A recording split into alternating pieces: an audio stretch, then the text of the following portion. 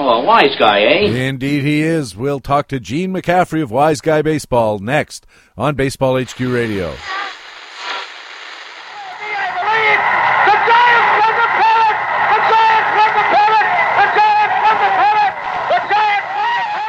Learn to play the winner's way, because Baseball HQ Radio starts right now. And here's your host from BaseballHQ.com, columnist Patrick Davitt. And welcome to Baseball HQ Radio for the week of February 1st. It's show number 3 of the 2013 fantasy baseball season. I'm Patrick Davitt, your host, and in addition to Gene McCaffrey of Wise Guy Baseball, we'll have our regular contributors from BaseballHQ.com, the best fantasy baseball website in the business. Our National League analyst is Harold Nichols. Our American League analyst, columnist Jock Thompson. In our regular minor league minute, Rob Gordon looks at San Diego left-handed pitcher Robbie Erlin. Matt Beagle is back with the new HQ Alternative commentary, talking about the player pool for pitchers in sim drafts. And in his master notes, BaseballHQ.com publisher Ron Chandler talks about the mistakes he made at the FSTA Experts Draft. It's another big show. Thanks for joining us here at Baseball HQ Radio. Hey, what do you say? Pitchers and catchers in 2 weeks? Illegal drug investigations probably in about 4. We got to talk some baseball.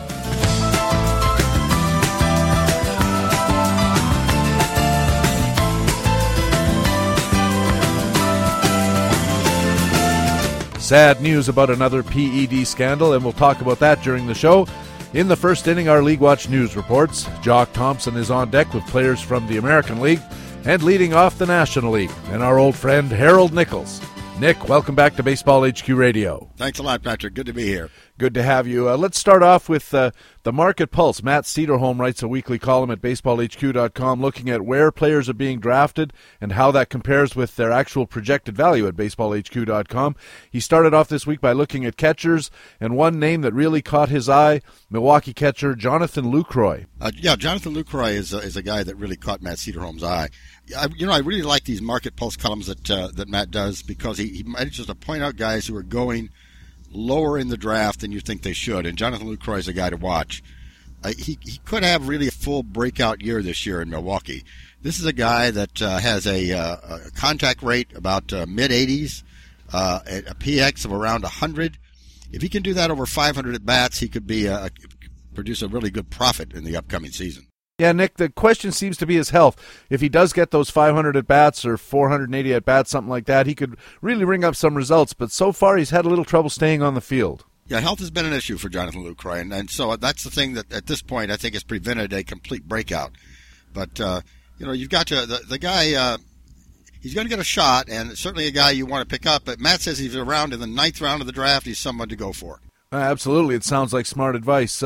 Another catcher, Nick Hundley in San Diego, was featured in Brent Tomich's Facts and Flukes column. Yeah, we need to take a look at Nick Hundley. Nick Hundley seemed to have put himself in a position last year was just about gone. I mean, the guy hit below the Mendoza line. He only hit 204 at-bats.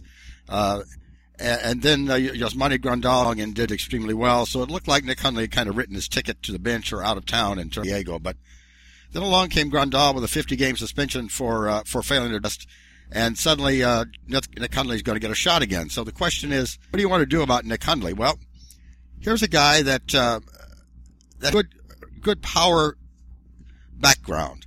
3 state seasons with a PX above 120. His power disappeared because of a dip in home run per fly, but you would think that that's going to come back. That's more likely a statistical anomaly than it is a real problem for him. So his hit rate, of course, dropped a lot last year.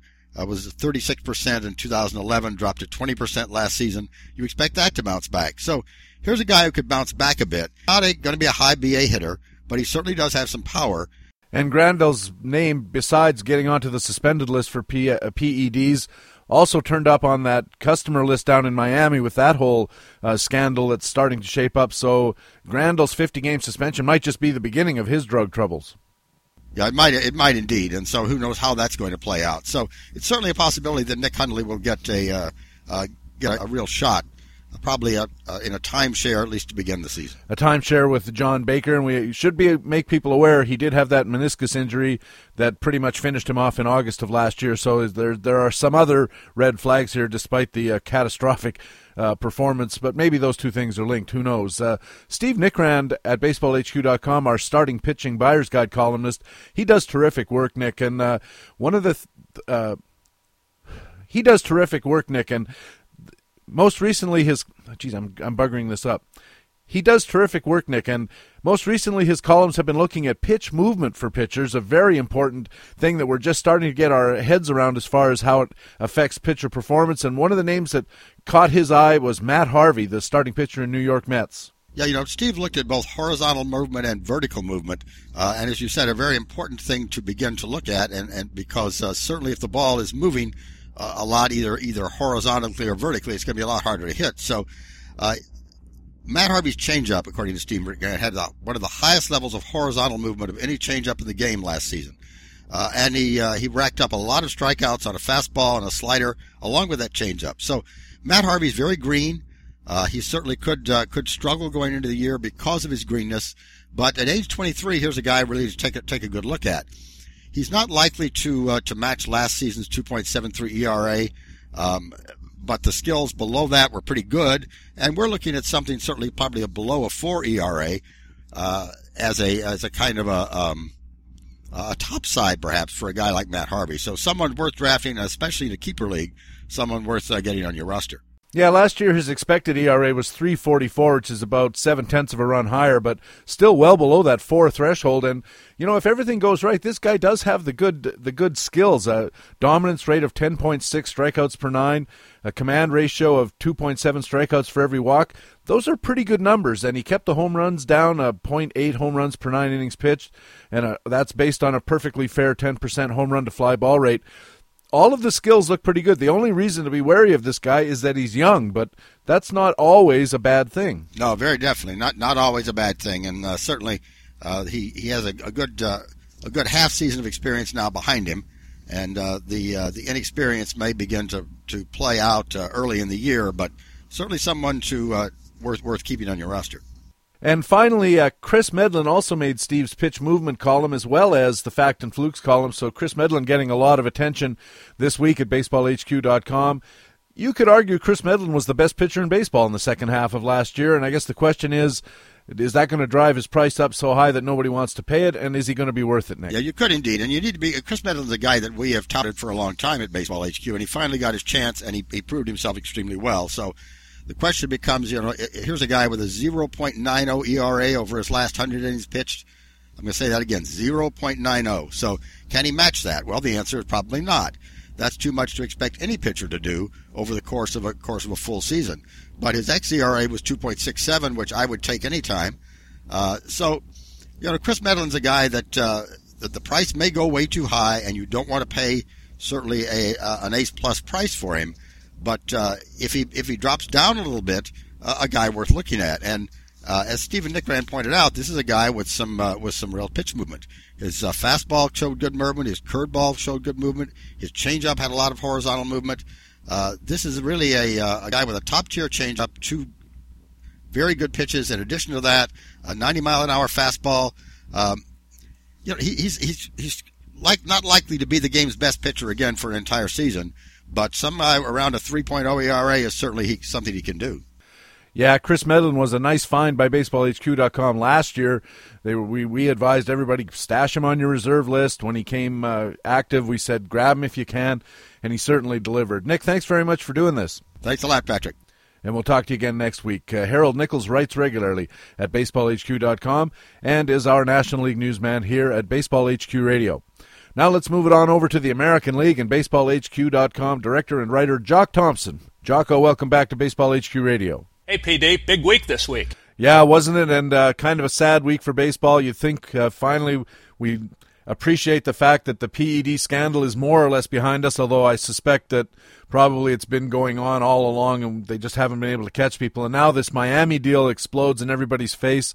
And, of course, there's a very real possibility of some more suspensions and what have you.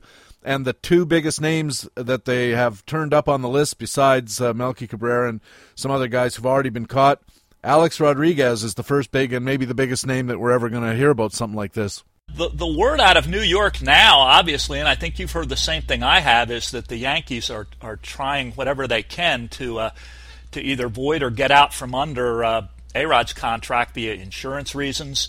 Obviously, the PED scandal has something to do with it, but you don't have to look too hard at his performance and the recent injuries to find out that has something to do with it too. Yeah, and that's what makes me suspicious about any time I hear somebody embroiled in one of these scandals.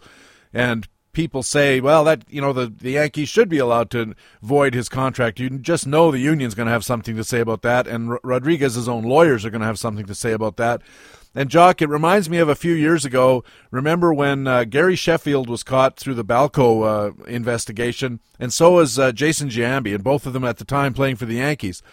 And the Yankees rushed immediately to go and try to void Jason Giambi's contract, but not Sheffield's, even though they were basically identified doing pretty much exactly the same thing through the same investigative channels. And I asked rhetorically at the time, could this have anything to do with the fact that Sheffield hit 330 home runs and 120 RBIs, and Giambi had a terrible year? Of course not.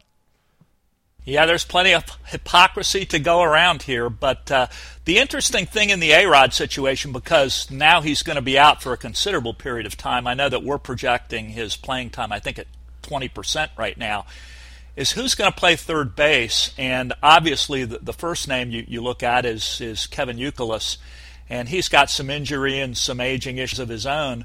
But another guy who I think is pretty interesting is Eduardo Nunez. What is it about Eduardo Nunez? When I think of Nunez, I think, average kind of guy, not that great of a fielder, not that great of a hitter, kind of a utility guy, but good speed. I don't see a lot of upside there, but if you look at his contact rate, it's consistently around 90%. He did steal 22 bases back in 2011. And the other thing that counts in a lot of leagues is versatility. He's probably going to qualify at 3 infield positions this year. And if you can run a little bit, play some infield at scarce positions like second base and third base, and you can make a little contact, and particularly on a team like the Yankees, if you can rack up the counting stats, you can be valuable. You can earn $11, $12 like he did back in 2011. Last year, of course, he was up and down mostly in the minors. He only had 89 big league at-bats, but stole 11 bases in that limited playing time. Boy, if this guy even sneaks his way into 300, 350 at-bats, you could really see him threatening the 30 stolen base mark. But other than that, there's not going to be a lot there. He's not a good average hitter. He's not particularly, he's no power to speak of at all. That's right. His biggest problem is power.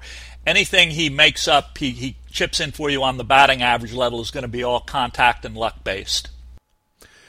Now, Youkilis is obviously going to be the starter at third, and when I look at him, I see a guy who had a 950 OPS from 2008 to 2010 for the Red Sox and was a very fine player. And last year that was down to about 771, and he's never really been a home run hitter, more a kind of a doubles gap type guy.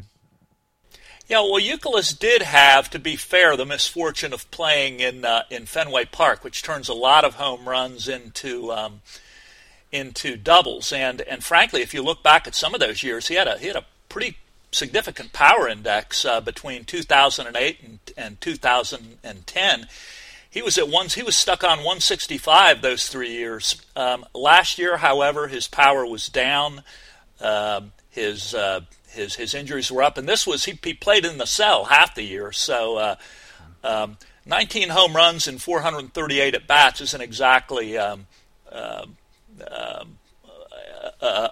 home run hitter for the cell, and you wonder how he's going to do in Yankee Stadium, where left field is a little more daunting than in Chicago. I was going to say, you can say in Boston, Fenway Park turns a lot of home runs into wall ball singles and wall ball doubles, but left field in Yankee Stadium is no picnic either for a right-handed power hitter, especially a power hitter like Youkilis, who's not jacking them 470 feet. He's sneaking them over the fence if they're getting over at all.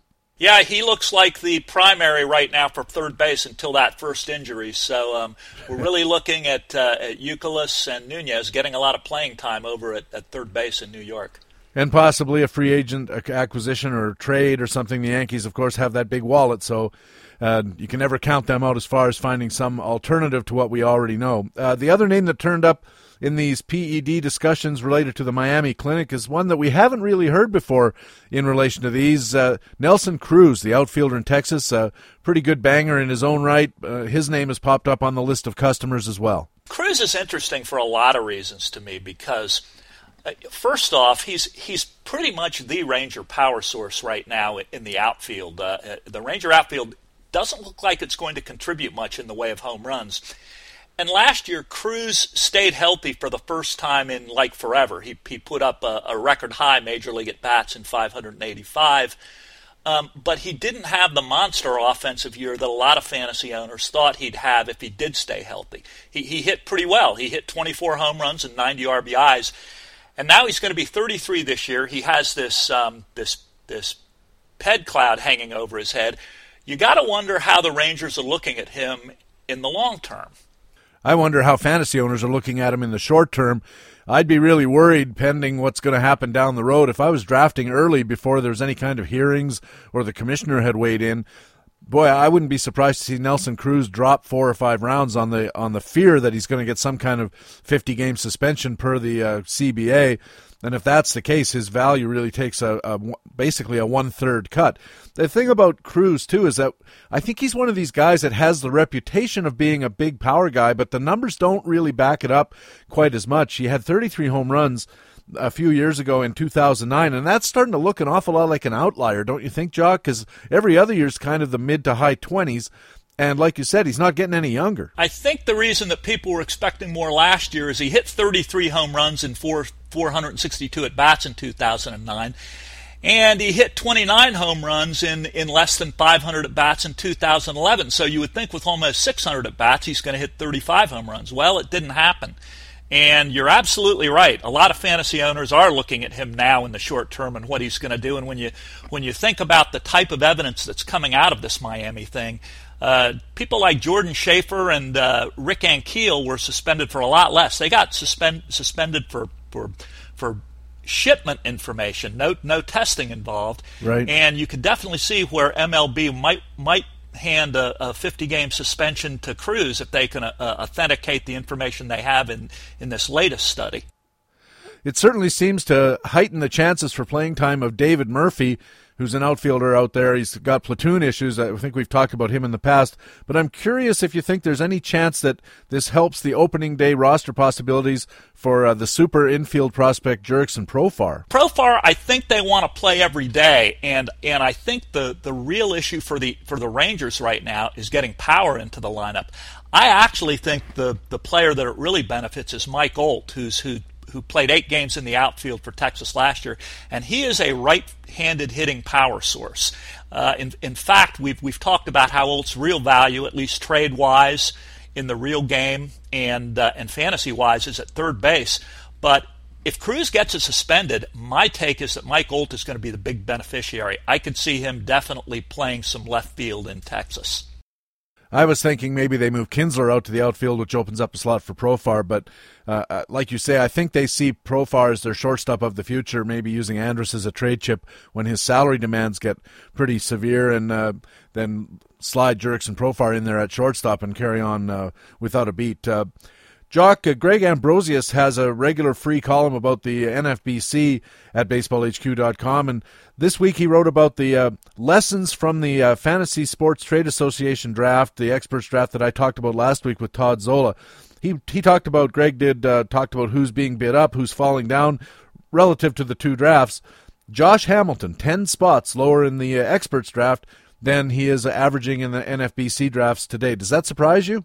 No, it doesn't. When you think about it, moving from Texas, which is very friendly offensively, given the second half slump that Hamilton had and some of the strange injuries, and the fact that he's never really hit that well in Angel Stadium, it doesn't surprise me at all. But the one thing that's interesting to me is that he's falling so far. I mean, if you look at our projections at Baseball HQ, we have him projected for a .260 batting average and 26 home runs, which is about as bad a performance as we will have seen from Josh Hamilton in 5 years if it comes to pass.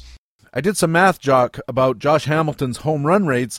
His career rate in the big leagues is 5.1 home runs per 100 plate appearances, which is not bad. 5.8 in Texas for his career. But in Anaheim at Angel Stadium, 3.0, which is in the lower third of his ballparks for home run performance, and his career average there is 260. So sounds to me like it could be that the experts are smarter than the NFBC players as far as Josh Hamilton is concerned, at least as far as we know right now. Yeah, it's possible. Now, to take the contrarian argument on that, let's also remind everybody that he was facing Angel pitching during all that time, and until last year, Angel starting pitching was among the best in baseball, probably for most of the games that Hamilton was playing against the Angels. So there's that going into it as well. Let me also say, for the benefit of people who are tuning in and who don't know me, I am an Angel fan, and I have to admit, as an Angel fanboy, I'm going to have trouble rooting for Josh Hamilton against the Angels. I'm still used to him being a Ranger, and my wife is still having the same issues. Well, I'm sure you'll get over it the first time he maybe hits 3 home runs in a game or something. I just don't know that. This is a guy also who's not getting any younger. He's into his 30s and has had injury problems, has had personal problems away from the field, very well documented. One point I would like to make about Hamilton, PD, and one that I don't think fantasy players realize, he was actually trying to quit chewing tobacco all during the season last year. And you're talking about a guy that has had a lot of problems with addictions. Chewing tobacco is hard enough to quit, and if you're trying to do it during the baseball year, I can understand why it might have had an effect on his second half performance. That's something to take into account. Jock, another big difference that was pointed out by Greg Ambrosius in his column was that Nick Markakis of the Orioles seems to be going 2 to 3 rounds higher where the experts were concerned than the average of the NFBC players.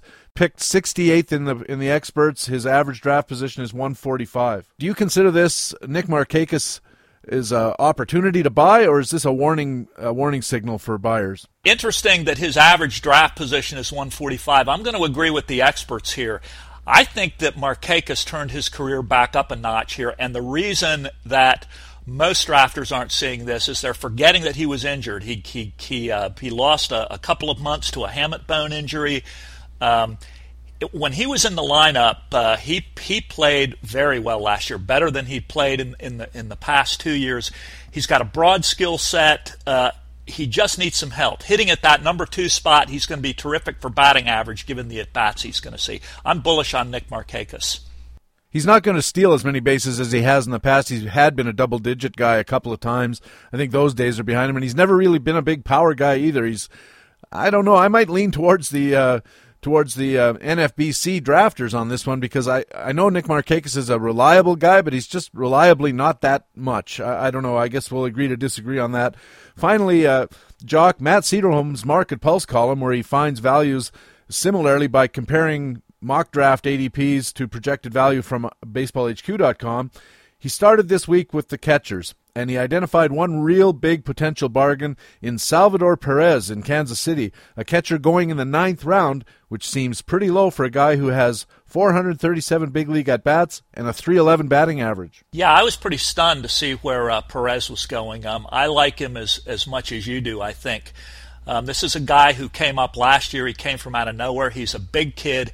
He wasn't hitting the ball in the air a lot, and he wasn't generating a lot of power. But when I saw him play, I thought this was a guy who could generate some power down the road. I mean, he's only 23, and that's what happened last year. He actually hit 11 home runs in the 289 at bats that he played with Kansas City after he came back from an injury. And now in winter ball, he's really killing it. He's hit 9 home runs in about 75 at bats. He's a terrific contact hitter, and he hits lots of line drives. His power is beginning to show up in the expected power index and our home run per fly ball growth. Big guy, good defender. I really like Salvador Perez. I do too, and he hits the ball hard all the time. Yes, absolutely. Every time I see him, he's making hard contact. His first year in the majors, he had a 29% line drive rate. Last year, it was 24%. This is a guy who makes good hard contact. And that's the kind of guy that you like, so keep your eye on Salvador Perez. Jock, thanks very much for doing this. We'll catch up with you again next week. Okay, PD, take it easy. Jock Thompson is Director of News Analysis at BaseballHQ.com, a team analyst for the site covering the 3 Southern California teams and Houston, and he writes a regular Dynasty format column at BaseballHQ.com as well. And if that wasn't keeping him busy enough, he's also our American League analyst here at Baseball HQ Radio. Our feature interview with Gene McCaffrey of Wise Guy Baseball comes up next. You are listening to Baseball HQ Radio. I gambled on other sports other than baseball. I never gambled on baseball, but I think I'm being punished pretty severely. Baseball HQ Radio.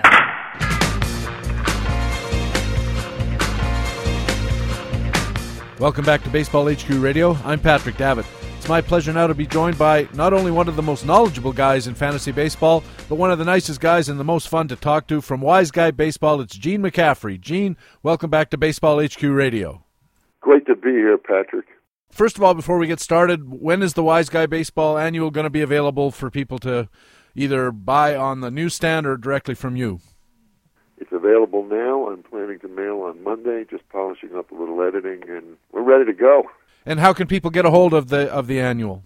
They can go to wiseguybaseball.com. That will give them the ordering information, make a phone call, send me an email, and we'll get it done.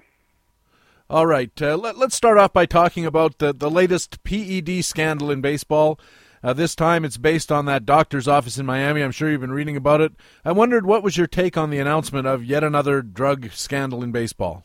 The first thing that occurred to me is the testing really that porous? I mentioned this in the Melky Cabrera comment, but I mean, it had seemed to me we'd been given the impression that the testing was pretty good and enough people have been caught. So I wonder whether the story is true or not, or how true it is, or, as I say, is the testing so bad that we're right back where we were in 2004? Well, you know, Gene, they always say the cheaters are always ahead of the testers, and maybe that's this might be evidence that is indeed the case. And if so, maybe whatever adjustments we made to sort of remove steroids from the equation a couple of years ago, maybe we ought to rethink that a little bit and just say, look, there's going to be steroid effects in baseball for the foreseeable future, and that's just the way the game is. Yeah, I mean, that's certainly true. You know, it's an almost a no-win situation. As you say, that the cheaters are going to be ahead of the testers forever. What are we going to do in 20 years when people are biologically engineered to be great athletes? To me, it's between the owners and the players how they want to do it, and it's a shame that it's ruined the continuity of the history of baseball statistically. But I don't really see how they can stop it. So, I mean, and it's an unknowable pain in the neck for us, but we can, all we can do is deal with the information that we get and apply it the best that we can. And I know that's an inadequate answer, but what else can we do? Yeah, the big question that pops into my mind is, how do you allow for guys who don't use the drugs for personal reasons or because they don't work for them or whatever, and how do you calibrate the users against the non-users when you're trying to do your player projections or make a bid in a fantasy draft? Yeah, and that is really the unfairness of the whole thing. And I mean, in the early 2000s when this was breaking. Because of that, I was thinking, well, they're all doing it. Because if they're not all doing it, then the ones who are not doing it are going to stand up and say, wait a minute, I'm not cheating, and it's not getting me anywhere because all these other guys are cheating and they're getting huge contracts. And the temptation would be almost irresistible as if you were a quadruple A hitter or a triple A hitter, of which there were many who came up and set the world on fire for a little while. But, yeah, if the players don't want PEDs, I think that they can stop it. And I don't think anything less than that is going to stop it. I don't think the owners care. The owners just want fannies in the seats. But if the players who are not cheating, that's what it's going to take. They're going to have to stand up and say, wait a minute, this is what we want to do, and we should be tested every 2 weeks or whatever it takes. I don't know. It's an imponderable, really, Patrick. Yeah, it is, and it's kind of sad. So let's move away from that topic and on to baseball. And, Gene, in Wise Guy Baseball, this year's annual, you call 2013 the year of the prospect. And why do you say that? Because there are so many grade A prospects. And I think it's kind of interesting and strange coming off last year when we had Trout and Bryce Harper, mega prospects. I'm not sure that any of the, I know that nobody's going to do what Trout did, but I think there are several prospects who could do what Harper did. And I think that there are just so many of them that their impact this year is going to be greater than the impact of rookies has been in recent memory. You mentioned Mike Trout. All the experts say either a regression is inevitable for Mike Trout or that the best is yet to come and we've just scratched the surface. And you say in Wise Guy Baseball you violently agree with both sides. How can you do that? It was interesting at the first pitch symposium that there was a big discussion about it with a lot of people who know what they're talking about. And I violently agree with both sides in that I don't think he's going to do what he did last year. But I disagree with Ron, who says that there's a 90% chance, Ron said, that he's had his best season yet. I think the chance is more like 25 or 30%, but I guess we'll see. Remember, he didn't play a full season last year. If you give him 15 more games than he played last year and cut him by 10% across the board, his counting categories are eerily enough exactly the same as they would have been as 2012. So he's going to hit for a lower batting average, but he's still going to hit a good batting average, and he'll still be arguably the number one player if he hits 294 instead of 326. Right. He's the favorite to lead the major leagues in stolen bases. I don't think anybody's the heavy favorite, but he is the favorite. I think he is the heavy favorite to lead the major leagues in runs scored, and he's clearly a number one pick. I agree with that he is going to regress, and to expect what he did last year is not realistic. But I think that at some point in his career, I think that what has been done can be done. He's learning. He's not, we assume, on PEDs. And there's a natural learning curve. So I think it's very likely that he's going to have one or even two better seasons in his career. I don't think it's going to be this year, but I think he's definitely a first-round pick, arguably the first pick, and certainly should be one of the top 3 or 4 picks. For the long term, Gene, there's a lot of people who say that because Bryce Harper came to the big leagues with a 2 or 2.5 year age advantage over Trout, that in the long run, Harper might be a better dynasty choice, or if you have some kind of long-term contract format in your fantasy league, that Harper's a better choice than Trout. What say you? I think there's a good chance that that is true. What impresses me about Harper is A, that he's a 5-category player right from the start, and B, that he's a baseball player. He's not just a talent. He's learning as he goes along. I think he's still a little raw, but he has controlled aggression, which is a great way to play baseball. And yeah, I think the chances that he winds up with a better career than Trout are pretty good. You're listening to Baseball HQ Radio. Patrick Davitt with Gene McCaffrey from Wise Guy Baseball. You've always been a fan, Gene, and a proponent of salary cap games, and maybe for people who haven't heard you explain this before, what is the appeal of salary cap over other formats to you? Well, I like all formats, but what I like about the salary cap games is that you can react to the reality of 2013. If your big hitter or big pitcher goes down on April in a rotisserie league, your season's basically over. Not so in salary cap games. You just drop them and pick up somebody else. And it gives you a chance to react to the new realities that every season presents. And you're playing against great competition. You have to have an all-star at every position, which is a mindset that people have to get used to in that format. But I think that overall, it's a great. The best players play it, I think, which I think is borne out by how well they've done in other formats, such as Tout Wars and the NFBC.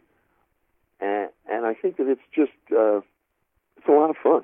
And that's the most important thing. Of course, the top salary cap games, CDM, and you've actually given some props in this year's edition of Wise Guy Baseball to the Fantrax game.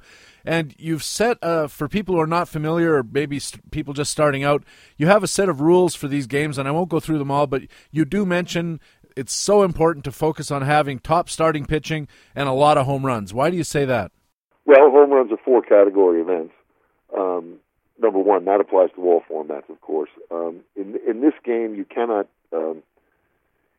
cheat on your pitching because nobody else will. You don't have to have the 12 most expensive pitchers, but you have to have pretty close to the 12 best pitchers in baseball.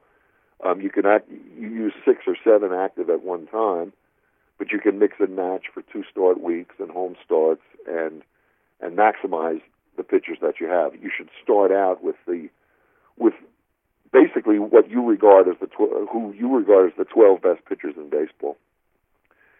Salary be damned. And as you go along, cheaper pitchers will emerge, and they're fine to pick up and to use, but they better be good. They better not be just pitchers who are on a 3 or 4 start hot streak. How well do your salary cap rules fit other fantasy formats? The focus on home runs, as you just said, makes a lot of sense in rotisserie and in points leagues. What about some of your other rules? How do they fit other fantasy formats, or how precisely are they salary cap specific? Well, another big thing with me is the home park edge. And it's been true since the beginning of time in baseball, literally since the 19th century, that the home team has had a 10% edge. And the reason for that is because players play 10% better at home. Now, obviously, there are ballpark factors that can interfere with this. But if you're aware of this, and I think it applies to all formats, most people nowadays do some form of streaming with their standard rotisserie formats, and the home start edge is there and should be taken advantage of relentlessly, which is what I do, and especially with your back end pitchers, it's always good to have a few extra ones and to use them for their home starts. Yeah, and you said especially for the back end, because I think you and other people have also said that if you've got a Clayton Kershaw or a Verlander, you start them every week, no matter where they're pitching and under what circumstances, because they're just that good. Right, that's right. And if you're good enough to overcome that 10% edge, then obviously you're going to use them. But on the back end, in the past it was always a good idea and in all formats, to roster a couple of Padres pitchers or Oakland A's pitchers in AL leagues, Mariners, and use them for their home starts. Take them out when they go to Texas, take them out when they visit Yankee Stadium, but use them at home. And they have really big splits sometimes, and you can integrate that theory with the skills of the pitchers. Keep a fly ball pitcher out of Yankee Stadium, but you want him in Oakland, you want him in Seattle, because it's advantageous to be a fly ball pitcher in those places. Not so much in Seattle anymore. Gene, you mentioned in talking about salary cap here on Baseball HQ Radio and in the Wise Guy Baseball Annual before, that one of the big things about salary cap that you really enjoy is the competition is as good as it's going to get, because all the top players want to get into these salary cap games. And in a same sense, the National Fantasy Baseball Championship drafts have become that as well. It's a place for you to test your mettle against the very best, and you call it as much fun as maniacs can have. Why do you say that? It's just great walking into that room. I know people like to do it online too, but to me there's nothing like walking into that room at the Bellagio with all those people there and listening to the names go through. It's an exhilarating feeling. It's opening day for us. It's the greatest day of the year. It's just to know that these guys are as good as they are, and that you're getting a chance to go up against them. To me, that's what it's all about. You're listening to Baseball HQ Radio. I'm Patrick Davitt with Gene McCaffrey of Wise Guy Baseball. And Gene, we're going to come now to my favorite part of the annual, your player commentaries, which are very insightful but are also very entertaining and funny, and you go off on real interesting tangents. And I'm wondering, is it a conscious decision by you to be so irreverent about something that so many of these maniacs take seriously? I can't help it. A lot of things are funny, and so as I think of them, I write them down and hope that people like them. Oh, they're very funny. Let's go to some of the players. Houston second baseman Jose Altuve, you say, has a nice skill floor for his batting average and room to grow and maybe be a nice get. Yeah, well, his batting average declined in the second half, but his skills increased. He struck out less. He walked more. He's got good speed. He's a ground ball hitter. That gives him a really nice batting average floor. So I don't think he's going to regress at all. I think his chance of either staying the same or improving are much greater than his chance of regressing, and I think he makes a nice pick after 6 or 7 second basemen are gone, particularly because after Cano really at second base, that next second tier, there's question marks about all of them. Right. So I think it makes a lot of sense for people to save a little money, save a little draft space, and go to Altuve in the 6th or 7th or 8th round as they allow you to. You say Cincinnati right-handed pitcher Homer Bailey might not deserve his reputation, $1 million arm, 10-cent head type of guy. Well, yeah, and the reason I say that is because he does the little things that the boo-what crowd usually doesn't do. He doesn't throw wild pitches. He doesn't hit batters. He's not easy to run on, and he fields his position. I mean, nobody's ever doubted his stuff, but these days when people are using expected ERA and fielding independent pitching, little things like that can throw a monkey wrench into those stats. And if you do all of those things in combination, you're going to be better than those numbers indicate. And so, yeah, I mean, he's got the disadvantage of pitching in Cincinnati, but those four things added together, I think, negate that. And given his development curve, I think he's got a chance to be a really good pitcher this year, and at worst will be a good pitcher this year. Yeah, it's interesting you mentioned that. A couple of years ago, I did a research piece for BaseballHQ.com in which I asked myself the question, why is it that we don't count hit by pitch and wild pitches against a pitcher's control level? Our usual metric is walks per 9 innings, but surely hitting a guy is no better than walking him, and may even be worse because it indicates an inability to even find the plate plus the batter's box.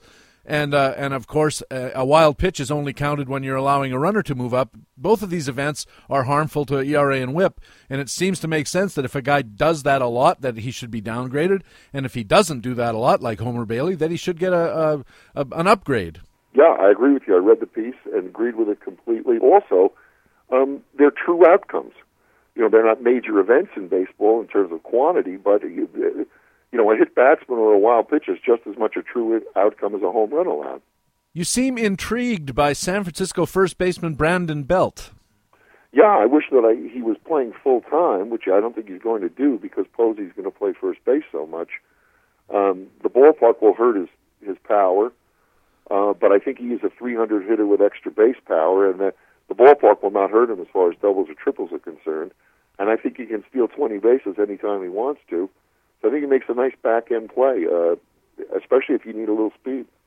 You mentioned earlier that it's justifiable to take Mike Trout with the number one spot, but you say for you it's Ryan Braun because of 5-category production. Yeah, I think so. When you're looking at the first pick, you want reliability, and few, if anybody, are more reliable than Braun. He offers one more category than Cabrera and Cano. I don't think that Trout has quite earned that level of trust yet. I don't think Matt Kemp has earned that level of trust yet, and Josh Hamilton, we know, hasn't earned that trust yet. So, I think he is. I think that his 2012 vindicates his steroid story, at least if the testing isn't as porous as this new story may indicate that it is. But in any case, he's as consistent as they come at a really high level. He's durable. That's what you want in the first round. I know it's a cliche, but you can't win in the first round, but you can definitely lose in the first round. And to me, he's clearly the number one pick for this year. Interestingly, though, in your Ryan Braun comment, you also say that the number one hitter probably won't come out of the first round. Now, why do you say that, and who do you think it's likely to be? History tells us that year after year, that guy is not going to come from the first round, or probably won't come from the first round. So 2-3 years ago, it was Carlos Gonzalez. Last year, it was Trout. Those guys were distant. It could be a guy like Anthony Rizzo, could come out of nowhere. It could be Freddie Freeman, the type of heavy-hitting first baseman who haven't quite arrived yet. It could be Bryce Harper. It could be Ian Kinsler. I mean, he's not really a first-rounder anymore, but he's got batting average luck coming to him. He's not really a 250 hitter, in my opinion. It could be Mike Stanton, who probably is a first-rounder, or at least the end of the first round. It could be Cespedes if he beats his ballpark in that 1 year. These guys won't go in the first round, so just make sure that in the first round you get a guy who's going to be reliable for what you're drafting him for, 4 or 5 categories. I was surprised to see that you ranked Billy Butler 4th among first basemen behind Votto, Pujols, and Prince Fielder, and ahead of guys like Adrian Gonzalez and Mark Teixeira. That seems like a lot of love for a guy who hits a ton of ground balls. Well, he also hits a ton of line drives. I do expect his home runs I think his home runs are more likely to be less than 29 and closer to the 22 of the year before. However, he is a 300-plus hitter. He plays all his games. Also, it's partly a function of the other guys declining in value. Adrian Gonzalez's home runs have declined 4 years in a row, and he's playing in Los Angeles. Teixeira has to hit into the shift, and he shows no inclination to go the other way and bounce base hits to left field. So I think that we have to bank that he's a 260 hitter at best. His power's intact, but I think that puts Butler ahead of both of those guys. And in fact, I would nose him ahead of Edwin Encarnacion, although I think that's highly debatable. I could be wrong about that, but I just on a reliability factor, I think Butler belongs up there. He's in the middle of the lineup. His production is going to be great. It is a better lineup, too. So, yeah, even if he does regress in home runs, I think he makes it up on batting average and production. You say this is the year to pounce on Carl Crawford. It's not that I think he's going to become a first-rounder again, although that is a possibility. But I think that he's just fallen so far in the public's favor. Let's not forget what he was even as recently as last year. When he played last year, he did well. And as long as he's healthy, I think that the public, with a bad taste in the public's mouth, this is the way to do it. He hit 280. If you prorate him to 150 games, he hit 282 with 15, 24, and 111, 92. Now, I mean, the numbers could be a little skewed, but we're, skew them back, and we're still talking about a fine baseball player. You mentioned that Yu Darvish in the latter part of last season finally showed some signs of attacking hitters rather than nibbling, and that makes him a more interesting guy to look at for 2013. Yeah, I thought it was really impressive at the end of last year. Now, I don't know if this is true, and I don't want to stereotype anybody, but it seems to me that the Japanese pitchers have come over tend to nibble. They have a lot of pitches. They like to play around with the strike zone and get these marginal strikes, see if they can get the calls. Maybe showing a little too much respect for the hitters. But I think Darvish was doing that for most of the year. But in September, it seemed to me that he stopped doing that. He was throwing as fast. He throws really hard, and he's got great secondary stuff. He does have, of course, the ballpark disadvantage. You factor that in. But I think that not quite good enough to be an ace pitcher in a mixed league, but definitely a very good number two pitcher. I think we're more likely to see better from him than the same or worse this year. A lot of people are looking at Desmond Jennings to really bounce up and be a breakout player in 2013, but you argue that he might be taking what you called the B.J. Upton path to roto disappointment. Yeah, I liked him a lot last year, and I think that I was a little over-enthusiastic. He's not going to do nothing. I don't think he's a foundation player, but like B.J. Upton, B.J. Upton is a roto disappointment, but he's not a guy who's done nothing. He'll always do something as long as we don't overrate him, as long as we don't expect too much. So I make the distinction between a foundation player and a building block player, and I think Jennings will be a good building block player as long as you don't expect too much from him and you have a foundation that he's adding to. You argue that Clayton Kershaw is the best bet among starting pitchers for 2013, even ahead of Justin Verlander and David Price. Yeah, I don't think he's really any better, but I think the fact that he pitches in the National League and in Dodger Stadium gives him an edge, and he's also a guy who makes all the starts. They're all three of them great pitchers, I think, and in real pitcher terms, I think the three of them are clearly in a class by themselves.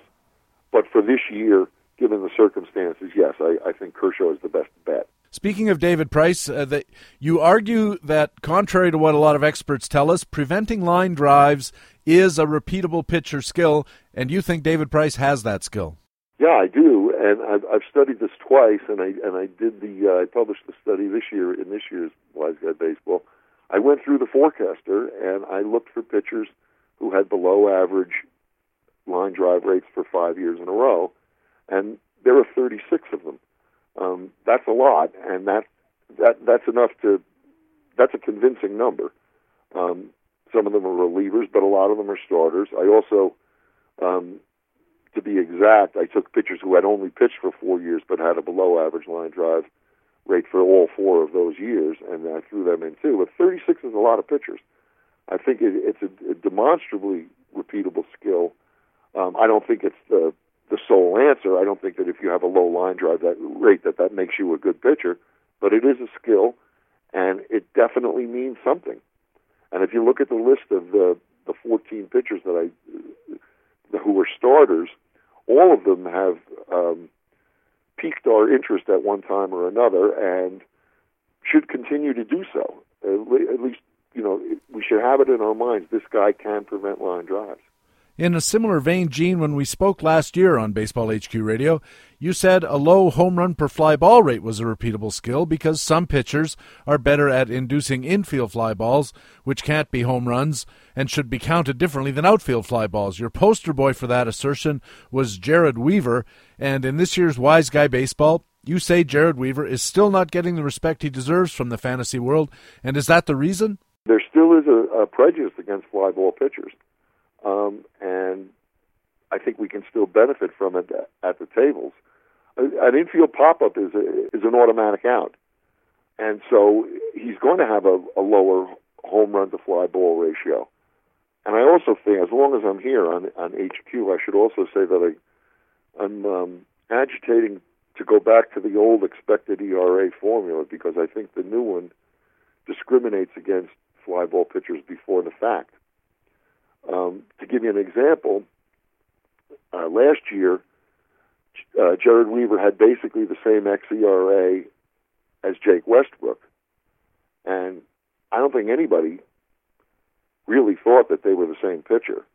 And I think if a formula is telling you that, you should revisit the formula and at least not penalize them before the fact. One other point about that is is Oakland A's pitchers. An Oakland A's pitcher is always going to have a high infield fly percentage because of the enormous foul territory there. Balls that can be outs there that would be in the stands and other places. So that's worthwhile. Any fly ball pitcher on the Oakland A's is worth bumping up an extra buck or two.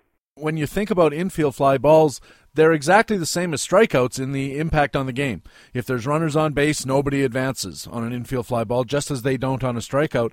And I wonder if there's some value to looking at pitchers by adding together their strikeouts and their infield fly balls and considering them, instead of calling it a strikeouts per 9, call it an easy outs or an unproductive out per 9. Yeah, I agree with that, and I think it should also be extended to hitters. Because if a hitter strikes out a lot and hits a lot of infield pop-ups, it's impossible for him to sustain a high batting average. Or to drive in runs. Yeah, that's true. Yeah, his RBI rate should be lower than average, even if he hits some home runs, I would think. And finally, in this part of our discussion of Wise Guy Baseball, you say Jurickson Profar of the Rangers is the guy to get excited about for 2013. First of all, what is that? Why do you say that? And second of all, do you think he's going to get some at-bats this year, enough to make him a valuable addition to a roster? Well, I think they're going to give him an opportunity. Of course, I don't really know, but I've seen this guy play, and he's more than a talent. So many of the prospects that come up are talents, but they're not really baseball players. They're not great fielders. There's holes in their game. I don't think there are any holes in this game, which I think is amazing in a guy who hasn't turned 20 yet. He can do it all. I mean, I don't think he's going to hit for big power this year, but I think that if he's given the opportunity to play, he's going to do Starlin Castro, or even a better version of Starlin Castro, and he's going to go, 150 or 200 players later and cost less than half as much. So I think it's a great gamble, and he'll get at least some at-bats this year. You're listening to Baseball HQ Radio. Patrick Davitt with Gene McCaffrey from Wise Guy Baseball, and we offered readers and subscribers on the Baseball HQ Facebook page and the subscriber forums at baseballhq.com a chance to weigh in with questions for Gene. And Gene, from our Facebook page, Brian Clark wants to know about the risk-reward status of Jason Hayward. Big upside, big risk. I don't think he's got that much risk. I think there's a little residual injury risk. I don't think that I know that he's not as bad against lefties as his pure stat line looks, because he did have extra base hits against them.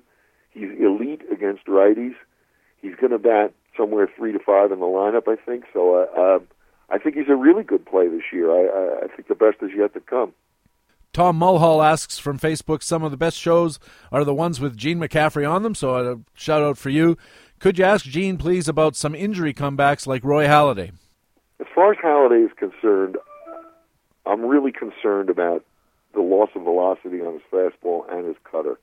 I think a new Halladay era has dawned until proven otherwise. I'm not saying that he can't bounce back big.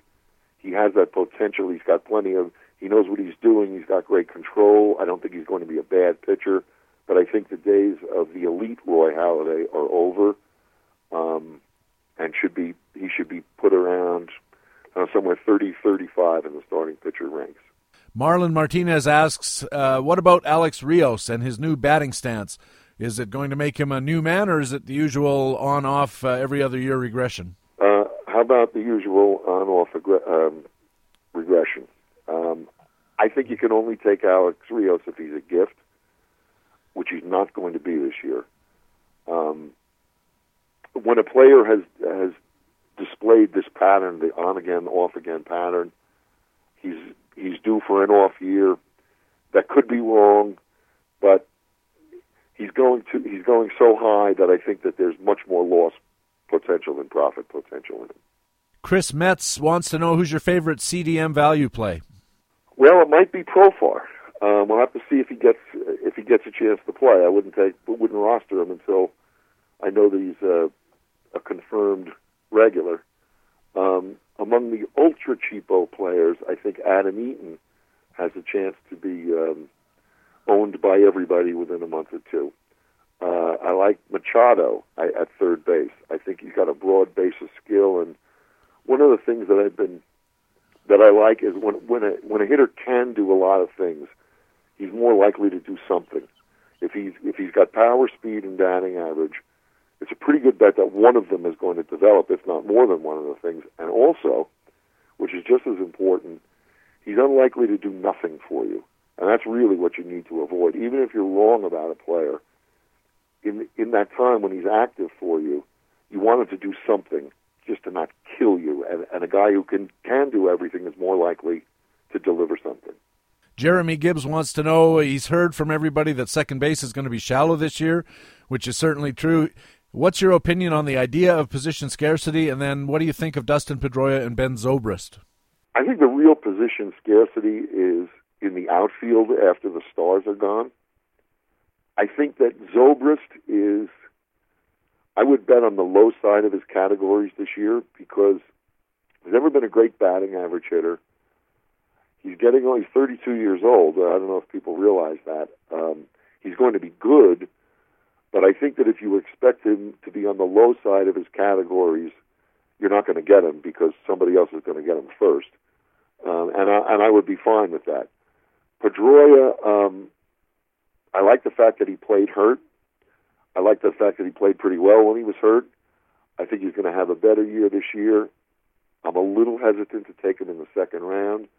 I like Kinsler a little bit better. That's a reversal for me because I think Kinsler has to show he's played 2 full seasons in a row. I think that means something. It means he's not chronically injury prone. There's injury risk in everybody, really, but if a guy has played 2 full seasons in a row, even after a fairly extensive injury history, I think that he deserves to be bumped up a little bit. John C. Gage wants to know about the Seattle Mariners. He wants to know who loses out in the first base DH at bats. Of course, as you know, Gene, they appear to have, 14 or 15 guys for 3 spots. And he wants to know if any of the Seattle young pitchers are going to earn a rotation spot this year. Well, I think that Ramirez will. I don't know. The Japanese pitcher, I'm not very high on, the Iwakuma guy, because he was definitely a product of Safeco Field last year, and with the changes, I think the changes in Safeco Field, although you never really know until they play the games, according to the Mariners assistant GM, there's going to be 30 or 40 more home runs there this year for both teams. And it's not a major impact. It's still going to be a pitcher's park, but less so. And Iwakuma had a huge home road split last year, and I think that he's pretty likely to regress.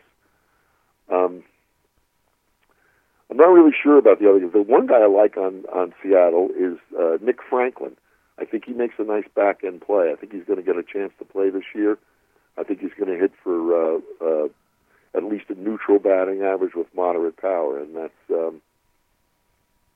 it's going to be a play because he's going to be an end gamer, and you should show some value there. Harold Body, and I'm guessing at that last name, wants to know about Austin Jackson. He says his numbers don't really look that great, so what's coming for him in the next 2 years or so? Well, I like the fact that he's hitting for more power. I don't think he's going to steal any more bases because Leland is not a running manager. The Tigers have been last in stolen base attempts the last 2 years in a row, so I don't think that's going anywhere. He's always been a good line drive hitter, and in the bad year that he had 2 years ago was because his line drive rate fell off, but it was right back up there last year. His contact is still not good, but it's better than it was, and he's a little more willing to take a walk, makes him a better leadoff hitter. The guys coming up behind him are really good. I think he's absolutely rock solid to score 100 runs. So, as a building block player, I think he's fine, and I think that the chances are pretty good that we haven't even seen his best yet. Still only 26. From the Baseball HQ subscriber forums, Andrew07 wants to know, with sabermetrics now more in the mainstream, it's increasingly difficult to find pitching cheap. So how do you adjust? I think that there are still plenty of cheap pitchers. If you go down the list of guys who are going to be taken later, Jonathan Neese, Derek Holland. I like Edwin Jackson this year. Capuano. I think Detweiler on Washington has the impression that he seems to give off is that he's a finesse pitcher, but he throws 92. He's not a soft tosser. I think Markham on the Mets is a pretty good pick. Tillman on the Orioles, very quietly, came into his own at the end of last year. No, I don't think there's any lack of cheap pitching this year. Dubrunt on the Red Sox, striking out more than a guy an inning. That's a nice place to start when you're speculating late. A.J. Griffin has no superstar potential, but he pitches for the A's, and he'll be effective. Zach Wheeler on the Mets, he'll get some starts this year. So if you want a more controversial pick, I'll throw out James McDonald, because I know they collapsed in the second half, but you don't do what he did in the first half by accident. I don't think there's ever been a pitcher who's had an a whip under 1 for half a season who was not a good pitcher. I think he was massively unlucky in the second half, and he presents, and the public is scared off by that collapse, and I think he's going to be a nice back-end play this year. You mentioned Ross Detweiler, Gene. Last year I looked at all the pitchers in Major League Baseball, and Detweiler led the league in getting deep into games, innings pitched per start, which is very helpful on a wins perspective, especially if he's on a good team. And Washington, of course, is a good team, and they're getting better all the time. So Ross Detweiler's a guy I like too. D. Leo Boyd from the BaseballHQ.com subscriber forums wants to know your thoughts on Tim Lincecum for this year. Well, I want to stay away from him. When a guy goes from being a $22 pitcher to a minus value pitcher at his age, I'm really skeptical. He looked great in long relief in the postseason, but his velocity was down as a starter, and he still, gets that residual respect from the public, and I think that, again, there's more loss than profit potential there. I'm not saying that he can't bounce back, but it's not the kind of risk that I'm looking to take. And finally, one more Facebook page question. Nothing to do with baseball. It says, please ask Gene for more recommendations about music. The Pillows are great. And they are. Well, let's see. What am I listening to? Actually, I've been going back. I've been listening to a lot of classic blues music because I love it. Howlin' Wolf and Muddy Waters. I could probably listen to Howlin' Wolf for the rest of my life and never get tired of it, because as Sam Phillips of Sun Records said, this is where the soul of man never dies. And he is the wolf, and I love him dearly. For new stuff, there's a song that I heard by a guy named Lewis, and that's his only moniker. And the song, go and look it up. It's called "My Own Good." It's what I call a girl song, but it's a great girl song. There are great girl songs. I don't want to offend any of the ladies out there. There are some great girl songs, and this is one of them. It's the best girl song I've heard in 20 years. "My Own Good" it's called. Lock me up, throw away the key forever. I will not always be tethered to a cloud that's just about to drown you in weather.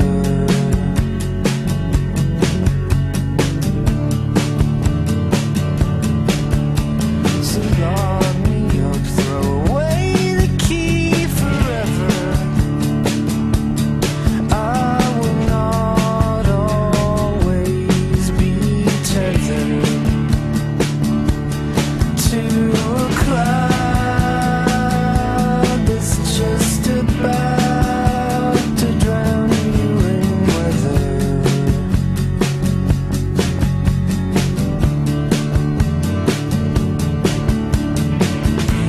It might be for my own good if I don't do what I should. It might be for your own good if you don't do what you should. It might be for my own good if I don't do what I should. It might be for your own good if you don't do what you should. From the album Freak Show Revenge, that's Lewis, Louis, and the song My Own Good, recommended by Gene McCaffrey, Wise Guy Baseball. Gene, thanks very much for that recommendation, another cool tune, and thanks so much for joining us here today on Baseball HQ Radio. Wise Guy Baseball is available now, and you can get a hold of Gene at wiseguybaseball.com to place your order. And Gene, may I say it's a must-read for anyone who plays fantasy baseball and enjoys a good laugh. Well, thank you very much, Patrick. And I want to tip my hat to you too. You did a great study on the keeper league, the value of prospects last year. I know it's in contradiction to what I'm saying about this year being the year of the prospect, but it was great work and it's true work. And I just think that this particular year is a year when it's going to go the other way a little bit. Prospects are going to be a little more impactful. Once again, Gene, thanks very much. We'll catch up with you again during the year, I'm sure, and I'll see you at Tout Wars. Okay, Patrick, thank you. All right. Gene McCaffrey from Wise Guy Baseball. Our regular commentaries come up next. This is Baseball HQ Radio. He levels the bat a couple of times. Shao kicks and he fires. Rose swings. There it is! Get out! Get out! All right! Hits number 4192. A line drive single into left center field. A clean base hit. And it is pandemonium here at Riverfront Stadium. Baseball HQ Radio.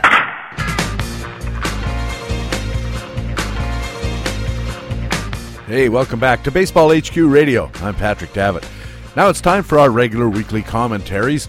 We have Matt Beagle on deck with the new HQ Alternatives feature. BaseballHQ.com publisher Ron Chandler is in the hole with Master Notes, and leading off the Minor League Minute. BaseballHQ.com minor league expert Rob Gordon telling us about San Diego left-handed pitcher Robbie Erlin. The San Diego Padres' Robbie Erlin continues to fly under the radar. The 22-year-old lefty is not overpowering or physically imposing. At 5'11", 190, Erlin's fastball sits at 90 to 92 and tops out at 93 miles an hour. But he does have good secondary offerings that includes a plus changeup and a pretty good 12 to 6 curveball. Where Erlin really thrives is in his ability to throw strikes. He can hit all 4 quadrants of the strike zone and has an advanced understanding of how to set up hitters. While Erlin does not jump out at you physically, he has been one of the most effective pitchers in the minors over the last several seasons, and it's hard to argue with the results. Since being drafted in the 3rd round of the 2009 draft, Erlin has a career line of a 2.64 ERA with 50 walks and 368 strikeouts and a 1.00 whip. So 50 walks in 4 years of action and more than 10 strikeouts per 9. Erlin was on the verge of making his major league debut last year when a strained elbow forced him to miss 3 months of action. He returned to the mound in August and looked just fine in the Arizona Fall League, where he posted a 2.82 ERA. Robbie Erlin should contend for a rotation spot with the Padres this spring and is worth rostering in all NL-only formats. For Baseball HQ Radio, this is Baseball HQ minor league analyst Rob Gordon.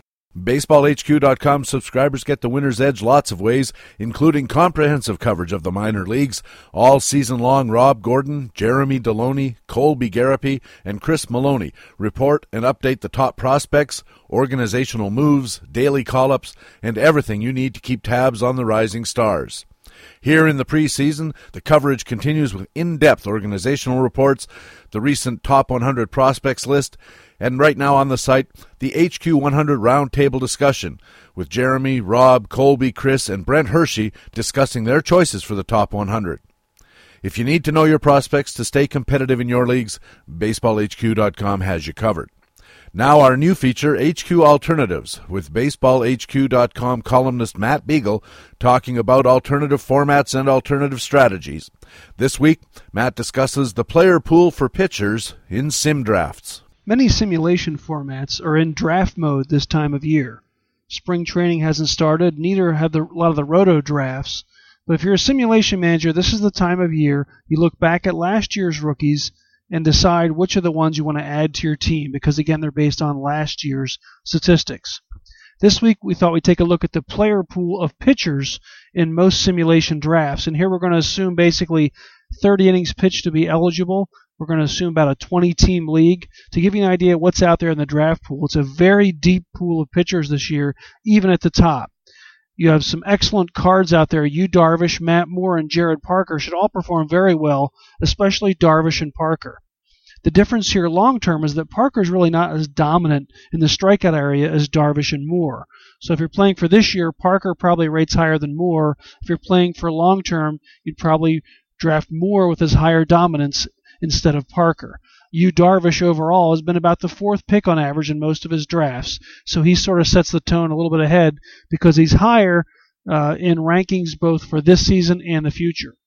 The other thing is that in simulation formats, Darvish being a right-hander is often an advantage because many teams can pick low at-bat guys, smaller sample size, who then happen to crush left-handed pitchers in the few at-bats they have, and therefore they can gang up and put a lineup of lefty killers who you may not suspect from their names, but their small sample sizes yield skewed cards that you can take advantage of. So lefties in simulation are often a little weaker than right-handers, so that also gives Darvish a nod over Matt Moore. If you look at the second half performances, Darvish and Moore also look much better for the future. Then you have a pretty big drop-off to the end of the first round when you get Wade Miley, a lefty. And this is a guy who's more of a control pitcher, not a great future, usable statistics for the current year.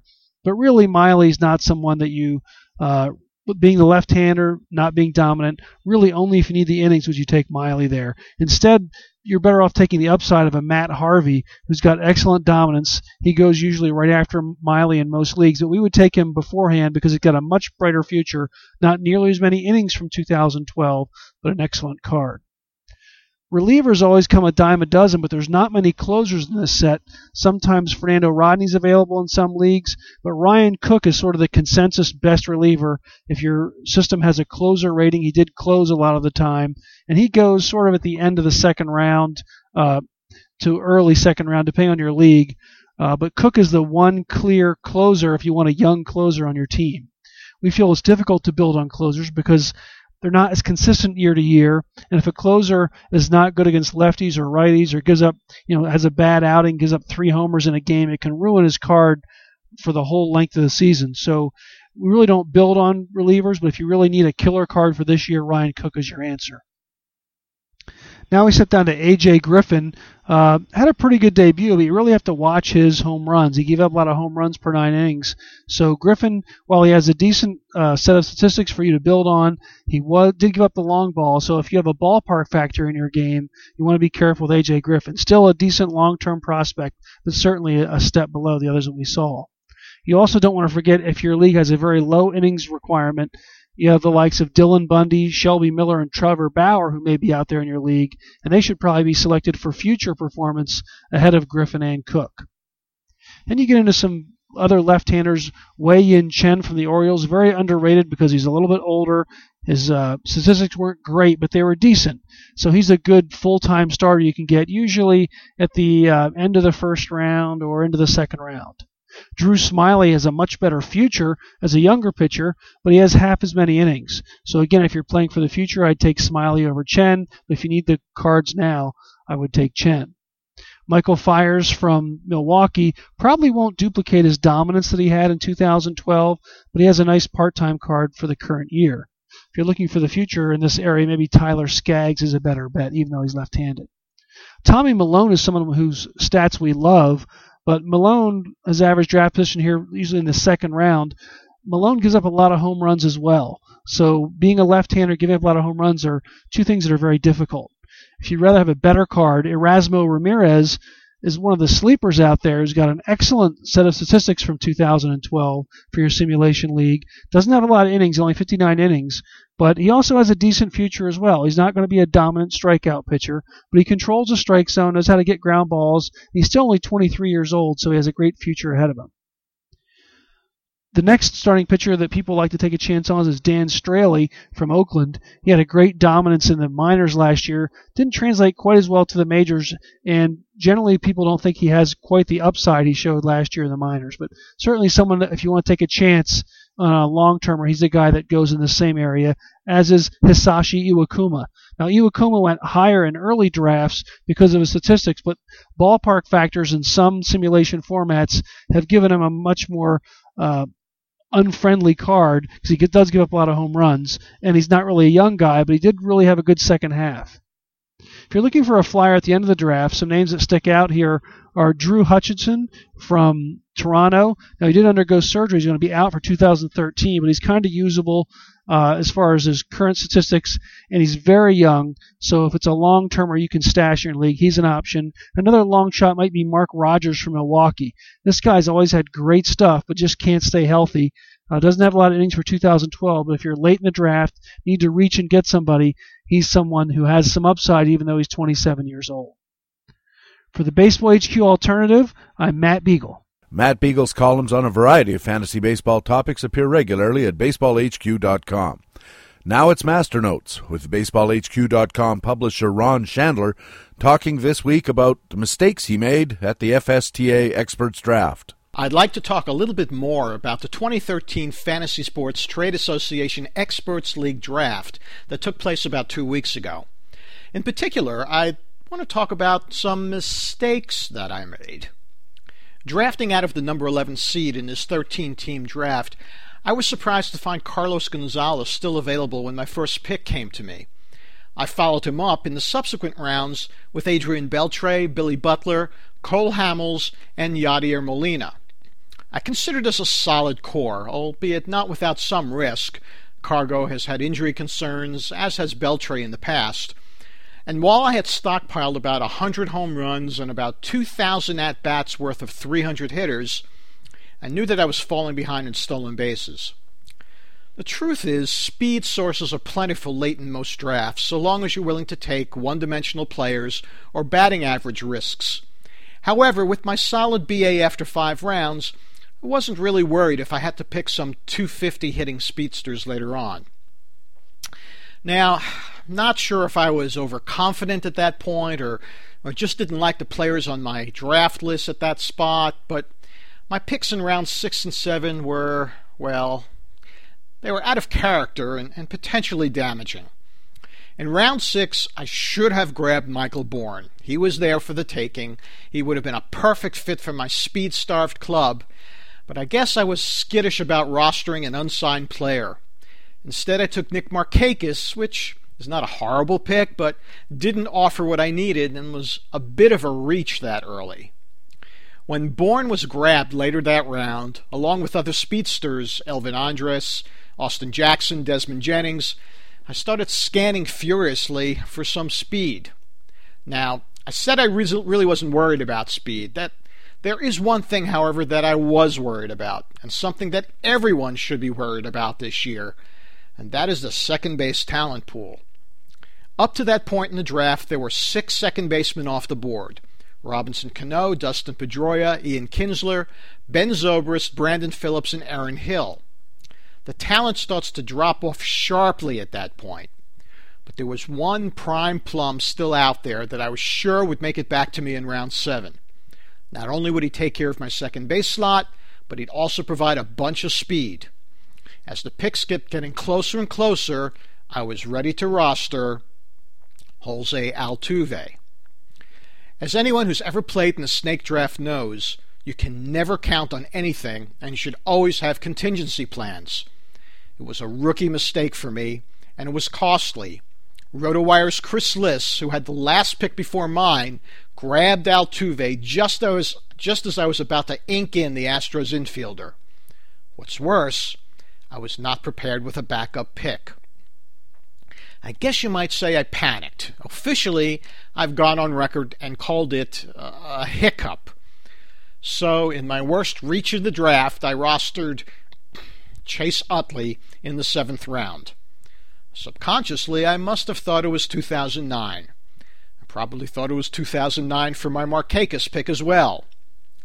Well, these 2 picks were clear mistakes, but I'm not going to fret over them much. Worse would have been grabbing the wrong players in the early rounds. I was able to roster a bunch of stolen bases later on with players like Alcides Escobar and Ben Revere. Second base will be a problem spot all year, as it probably will be for a lot of teams. But the free agent pool can be pretty plentiful in a 13-team league. The lesson is simple. Mistakes are going to happen. Get over it, regroup. It's a long season. For all you know, they won't be mistakes at all. Heck, all it will take is a little bit of health for Chase Utley to taste his prior successes again. Once you display a skill, you own it, as we say. And 34 is not that old, right? Rationalizing is so easy in February. For Baseball HQ Radio, this is Ron Chandler. Ron Chandler's weekly Fanalytics column appears every Friday on BaseballHQ.com. This week, Ron writes about a 5-year futures draft. It's a really interesting concept. You can get Ron's master notes delivered to your inbox every Friday with the free Fantasy Friday e-newsletter. Just go to BaseballHQ.com and sign up. Of course, Ron also has his master notes here at Baseball HQ Radio every week. And that's Baseball HQ Radio for the week of February the 1st. Thanks very much for taking the time to download and listen to show number 3 of the 2013 fantasy baseball season. Please tell your friends about Baseball HQ Radio and take a second to go to iTunes and rate our show. Let people know about it. I also want to thank our guests today, starting with Gene McCaffrey from Wise Guy Baseball. Always great talking with Gene about baseball and about music. I also want to take a moment to thank the many volunteers all around the globe who develop and maintain the free open-source Audacity audio software program.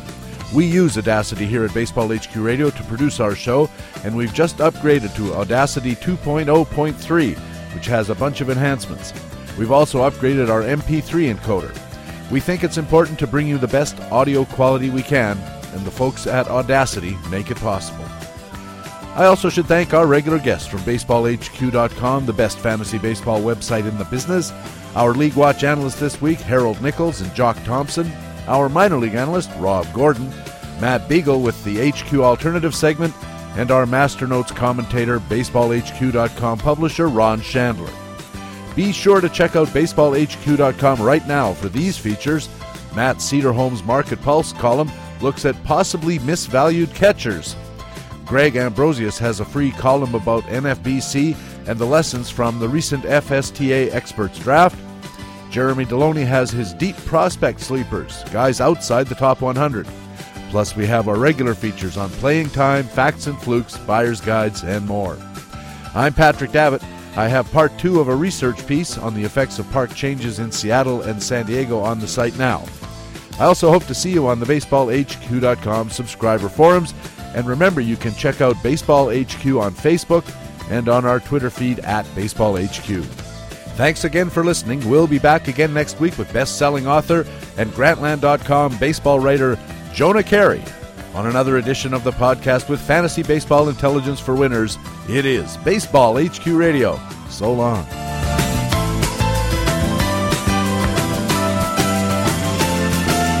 Baseball HQ Radio is a weekly free podcast available through iTunes and other podcast aggregators, or directly from BaseballHQ.com, where we have an archive of past shows as well.